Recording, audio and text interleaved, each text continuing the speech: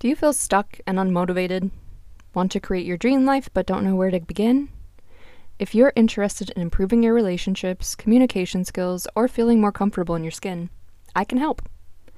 Together we can determine what's holding you back from living your best life and help to quiet that negative Nancy residing in your head. If you've been interested in working with a coach who is optimistic and authentic and empowers you to be as well, then schedule your free 30-minute chemistry session today by going to empoweredauthenticity.net. Again, that's empoweredauthenticity.net. Hello, lovely people, and welcome to another episode of Empowered Authenticity, the podcast. I'm your host, Kelly Chopa. And I'm sure all of you are wondering what I ended up doing about the cat's presence. So if you listened last week, and I'm assuming you all did, I was debating on whether or not to get my cats this little TV scratcher for Christmas. And I went back and forth on it for a while, and I decided I was going to get it for them, so I did. And I know, my boyfriend told me, like, you don't really need to get them anything else. Like, they have so much. My cats are ridiculously spoiled. Like, I have a pole in my apartment for pole dancing, and when one of my friends first came over, she was like, "Oh, I thought you said you had a pole in your apartment." And I'm like, "I do. It's like literally right behind you." And she said she couldn't, she like didn't notice it because there were so many cat toys and cat things, which is fair. So do they actually need this scratcher? No, they don't. But I am very invested in giving them the best possible life. And my boyfriend was like, "They have the best possible life. Like, stop." But I enjoy getting them things and watching them play with it. And I think that I will also be very entertained by them playing with it. So it's a win-win situation, I feel like. And I mean, after that purchase, I was done buying them things. So I feel good about it. I feel good. I'm sure the cats are going to be completely indifferent because they're cats, and honestly, they do not respect me, like, at all. But I love them. So anywho, I wanted to give you guys that update because I'm sure that you were all very curious and just on the edge of your seats with the suspense. So that being said, it is only 1 week until Christmas by the time this episode airs, which doesn't even make sense. I cannot process it. Like, I don't understand time anymore. How is it a week before Christmas? Cannot compute. I really enjoy wrapping gifts. In fact, yesterday I wrapped quite a few gifts, and today I'll have to wrap some more. I also had a change in my medicine. So on top of my sertraline, I am now also taking bupropion, and it has really worked wonders as far as my energy. I feel like I'm able to do things and accomplish most things on my to-do list, which is a huge improvement. Downside does give me some anxiety. So last Friday I had a panic attack. Haven't had one of those in a while. Guess I was due for one. So I'm trying to get better about stopping my anxiety in its tracks. And I know it's going to be, every day a different battle. But yeah, I'll be continuing to stay in touch with my doctor and we'll figure it out together. So now that you have been updated on my life, which I have no doubt is exactly what you come here for, I would like to talk about today's guest. I was really excited to have today's guest on. I follow her on Instagram and I love watching her videos, and I think she's so fashionable and fun, and she has a great, warm, bubbly personality. Our guest today is a burlesque performer and an accordion player in a punk rock band, which is super fucking cool. And she also teaches alternative dance styles. She moved to New York City from El Salvador, and her mission is to share her Latin culture with the world through dance. And it's so fun to watch. I think that you will feel her energy and her excitement through this interview, and I hope that some of you will take some of her classes because she's so fun. Please, everybody, give a lovely, warm, inviting welcome to today's guest, Ara Neva. Well, welcome. I'm so happy to have you on the podcast. Hello. Hi.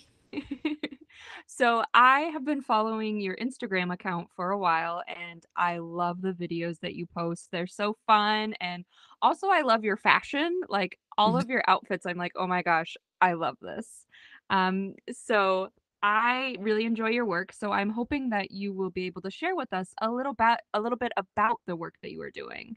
Well, welcome everybody. Hello. My name is Araniva, and thank you so much for the invitation.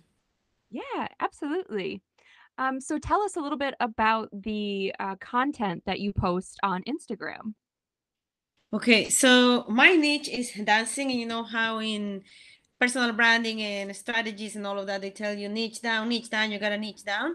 That was the easy, natural part for me. I specialize on 1960s alternative and underground dance styles and music. Music not so much because it's not something that I'm not super educated on music, but within the dancing, I really go in depth.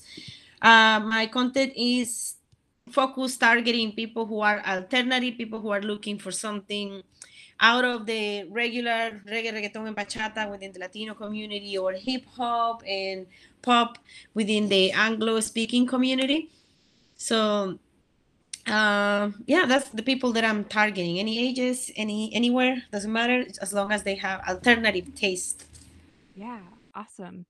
And what has your relationship been like with dance? Like, how did you get started? A lot of people think that I grew up dancing, but I didn't grow up dancing. Actually, it was kind of like forbidden in my family because they're like crazy evangelical people.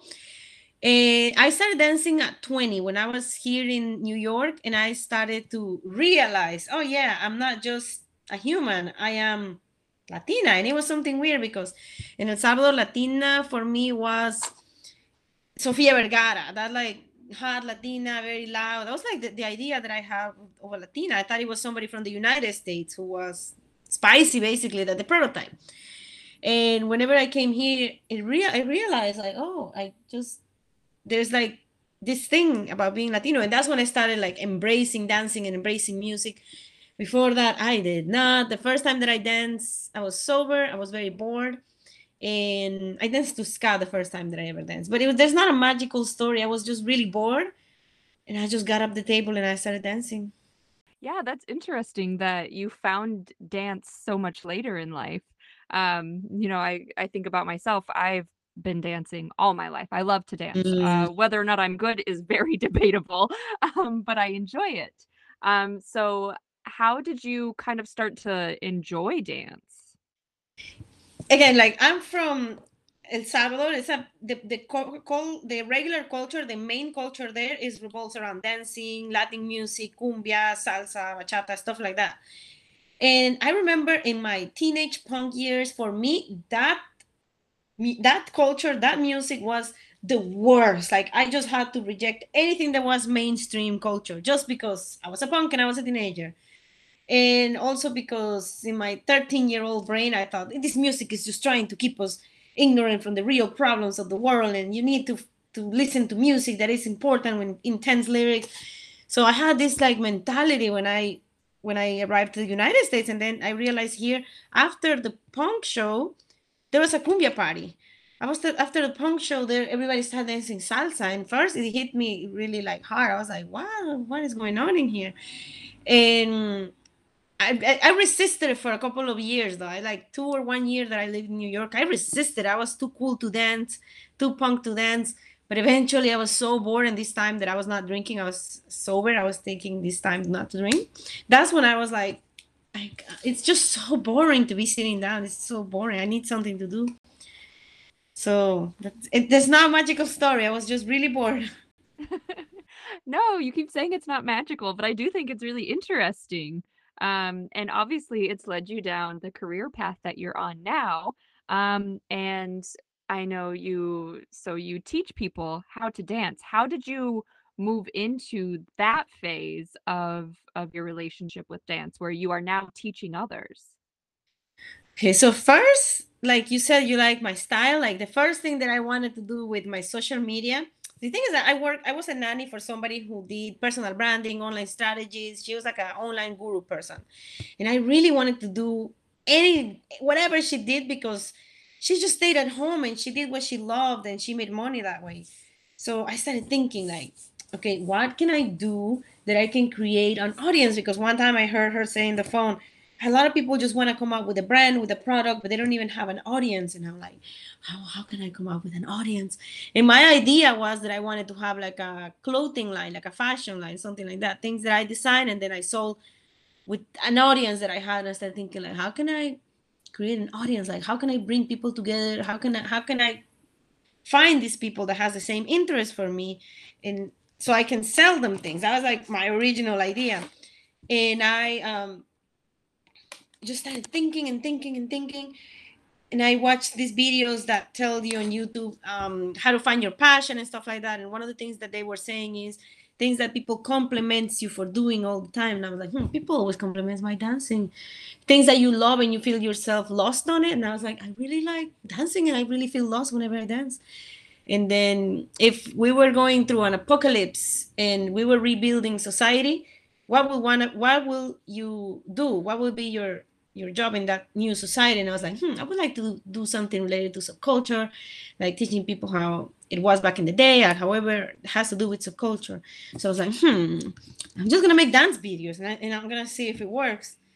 And that's it. At first, I wanted to do, because I wanted to sell people my fashion, but then really fast I realized that the fashion industry is very exploitative, and in order for me to make money, I will have to step over other people or have a bunch of money to invest, which I didn't.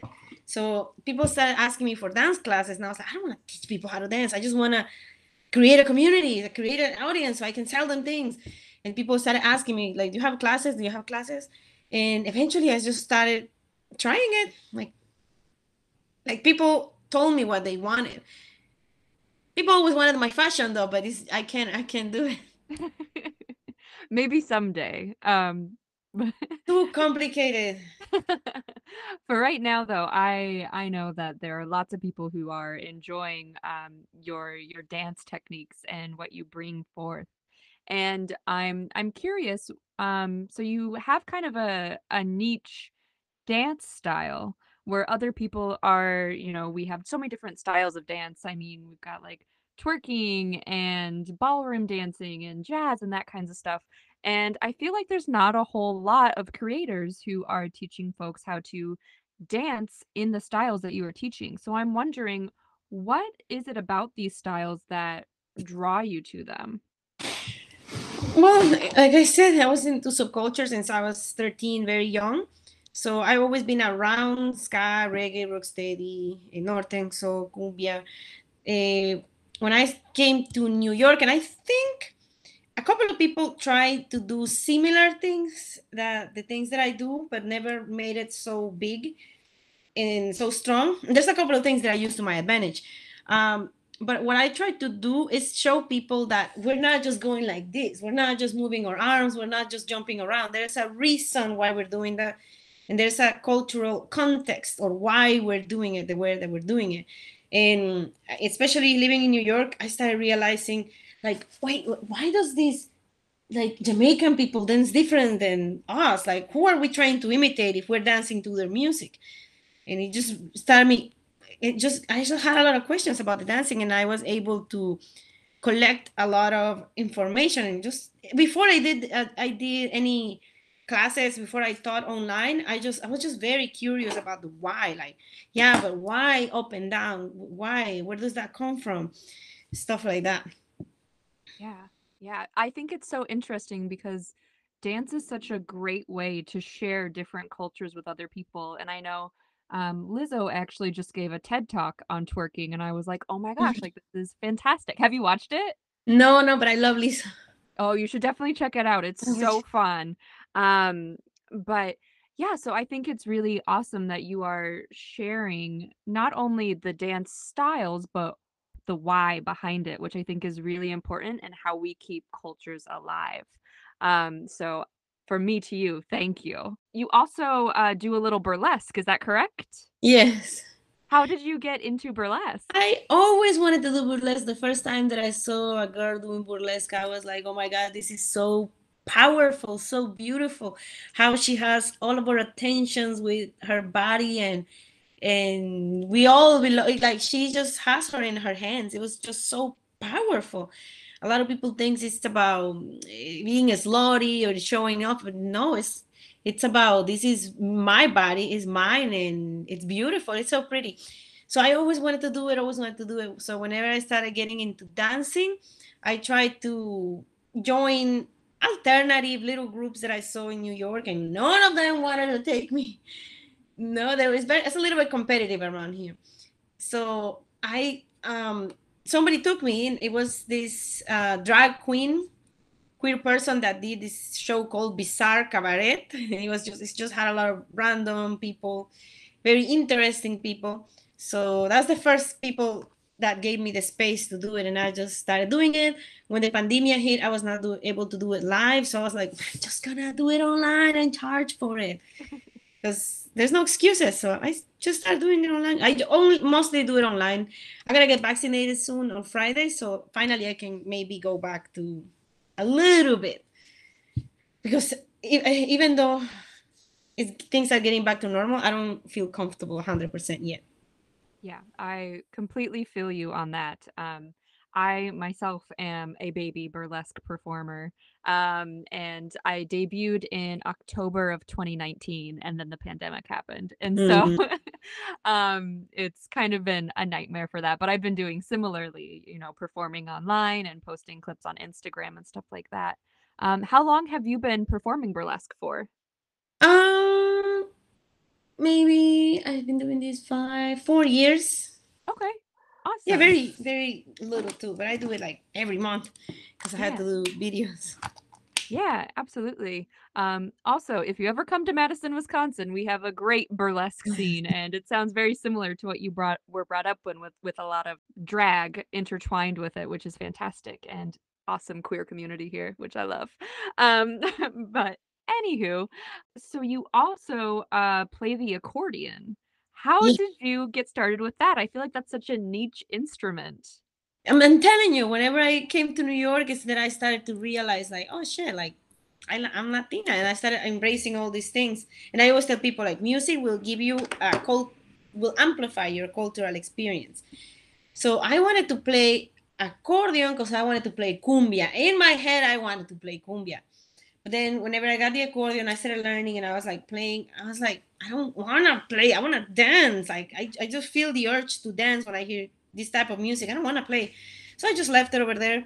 And then one time I was drunk with the drummer, and we were saying, no, like, oh yeah, I always wanted to play in a band, but there's always men. There's no like nowhere that we can play and or feel comfortable or safe about it. And we were like, well, maybe we should hang out and do something. And we met, and I mean, I didn't know how to play guitar or anything else. That's the only thing I knew how to play already. So that's how I ended up playing. But I play punk. With punk, I'm okay with only playing. With cumbia, no, not for me. Yeah, and I feel like punk is not typically a genre that you would think of when thinking about the accordion. So I think that's really cool. How long have you been with your band? 6 years, 6 or 7, Awesome. I believe so, something like that. That's awesome. Yeah, I think that you have so many like interesting interests, which is really cool. It's coincidence because the accordion, we were trying to do, okay, accordion, and let's find a guitar, and let's find this, just because we were trying to fit into the punk idea. And then at some point that we were struggling to find a guitar player, we were like, but why are we trying to fit in punk? Why can't we just make punk fit into us? So we just decided to do it with no guitar, only the accordion, and we left it like that. It's always coincidence. It's never that I tried specifically. It's just by coincidence. Yeah. I think that's the most punk rock thing though, right? Like Right. taking something that shouldn't be and being like, no, it will be. Right, and a lot of people hate us for it. They're like, but it can't be punk without a guitar. And I'm like, that exactly. You're like, punk is whatever I say it is, because that's just what punk is. Mhm. I find it interesting. I've kind of like heard this theme as you've been speaking, almost like um being in the United States is when you really started to connect with your Latino roots. And so I'm curious, what was it about this whole experience that made you have that realization and want to connect deeper? I think it's because with the with the white punk scene, I was never able to fit in. Even though there were some Latinx kid in the white community, it was just different. They already their software was already very American, very different than mine. So the people that I really got along with and I started partying with and being friends with were the Latinx punk immigrants, very different than the ones born here and the ones that are immigrants. So they are the ones who were having these, okay, let's have a punk show and then let's play and then finish with a cumbia party. And that's pretty much it. It's just a thing of just trying to go with the flow and fit in and find a community, like a Yeah. tribe. Yeah, absolutely. And I think that you've succeeded in finding it, and now you're pulling others in, which is awesome. So that brings me to my next question. If somebody wants to take classes with you, how would they do that? And specifically, what kinds of classes are available? So I have a couple of different things that I offer. I offer dance courses, which is pre-recorded courses, one-time payment, and the course is yours forever, on definitely on your own time. I create courses very specifically, and I think at the time I just have like four: Northern Soul beginners, Northern Soul intermediate, Boogaloo, and Cumbia.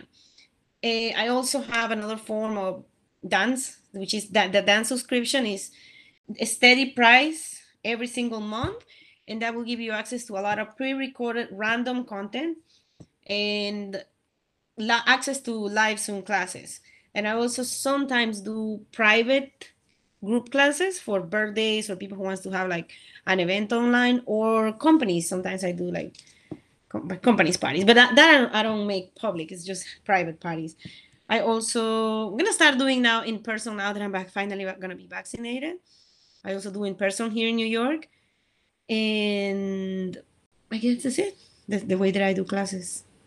What would you say to somebody who may be interested in taking classes with you, but is on the fence about it? Maybe they're nervous. What advice would you give to somebody? Well, depends. Like a lot of people ask when they ask me, I ask them like, "What do you want to learn? What is your goal when it comes to dancing?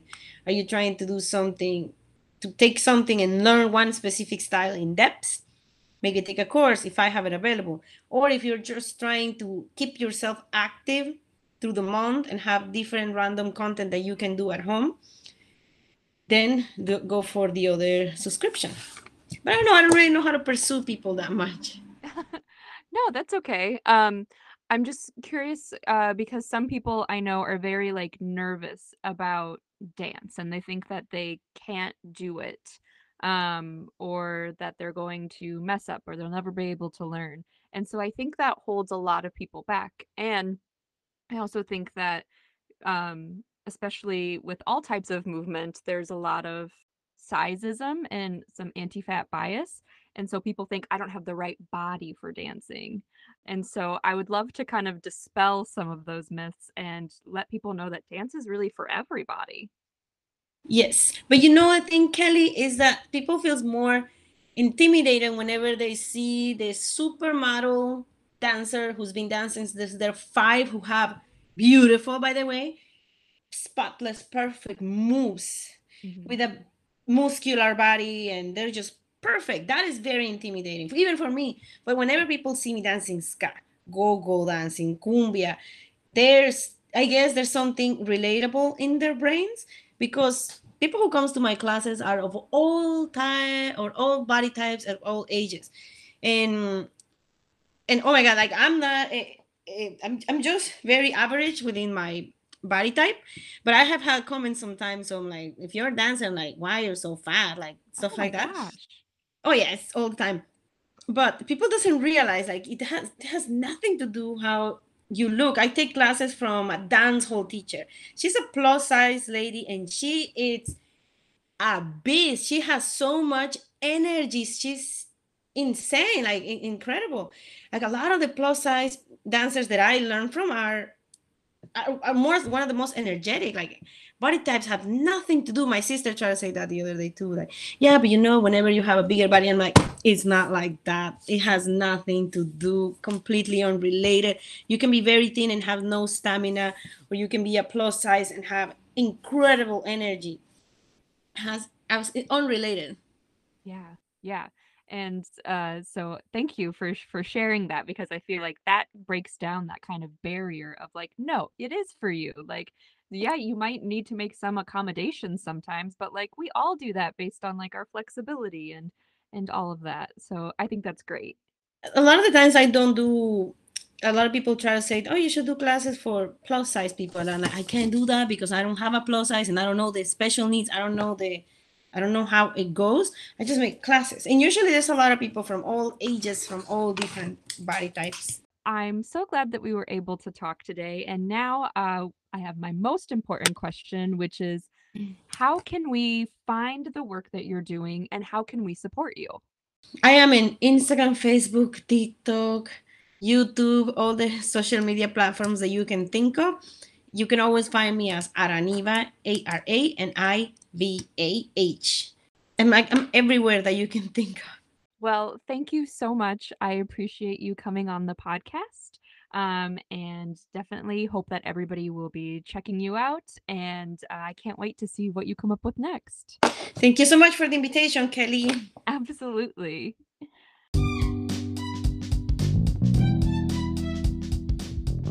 Thank you for listening to Empowered Authenticity, the podcast.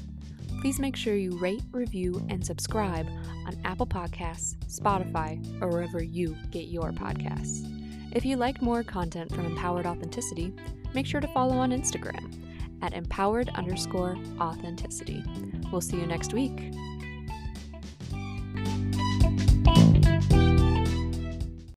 WeVibe is a world leader in ultra-premium sensual lifestyle products. The original WeVibe was the first adult pleasure product designed specifically for couples to be worn during sex and quickly became the fastest-selling adult pleasure product of its type. Today, WeVibe is one of the market leaders in sensual and pleasure products designed for couples. For myself, I have the WeVibe Sync, and it's nice because it has external clitoral stimulation and internal G-spot stimulation. It's discreet, quiet, and it can be worn anywhere. It can be used during sex with a partner. You can use it for solo play, or it can be controlled via the remote or even an app. So whether your partner is, across the table from you or in another state, there are so many ways to play with this, which makes it really fun. And it is really great quality as well. Highly recommend if you're looking for something to spice up your sex life. This is the product that I would recommend. Visit the link in this week's episode description to browse WeVibe's collection of couple products, Kegel exercisers, anal plugs, and more.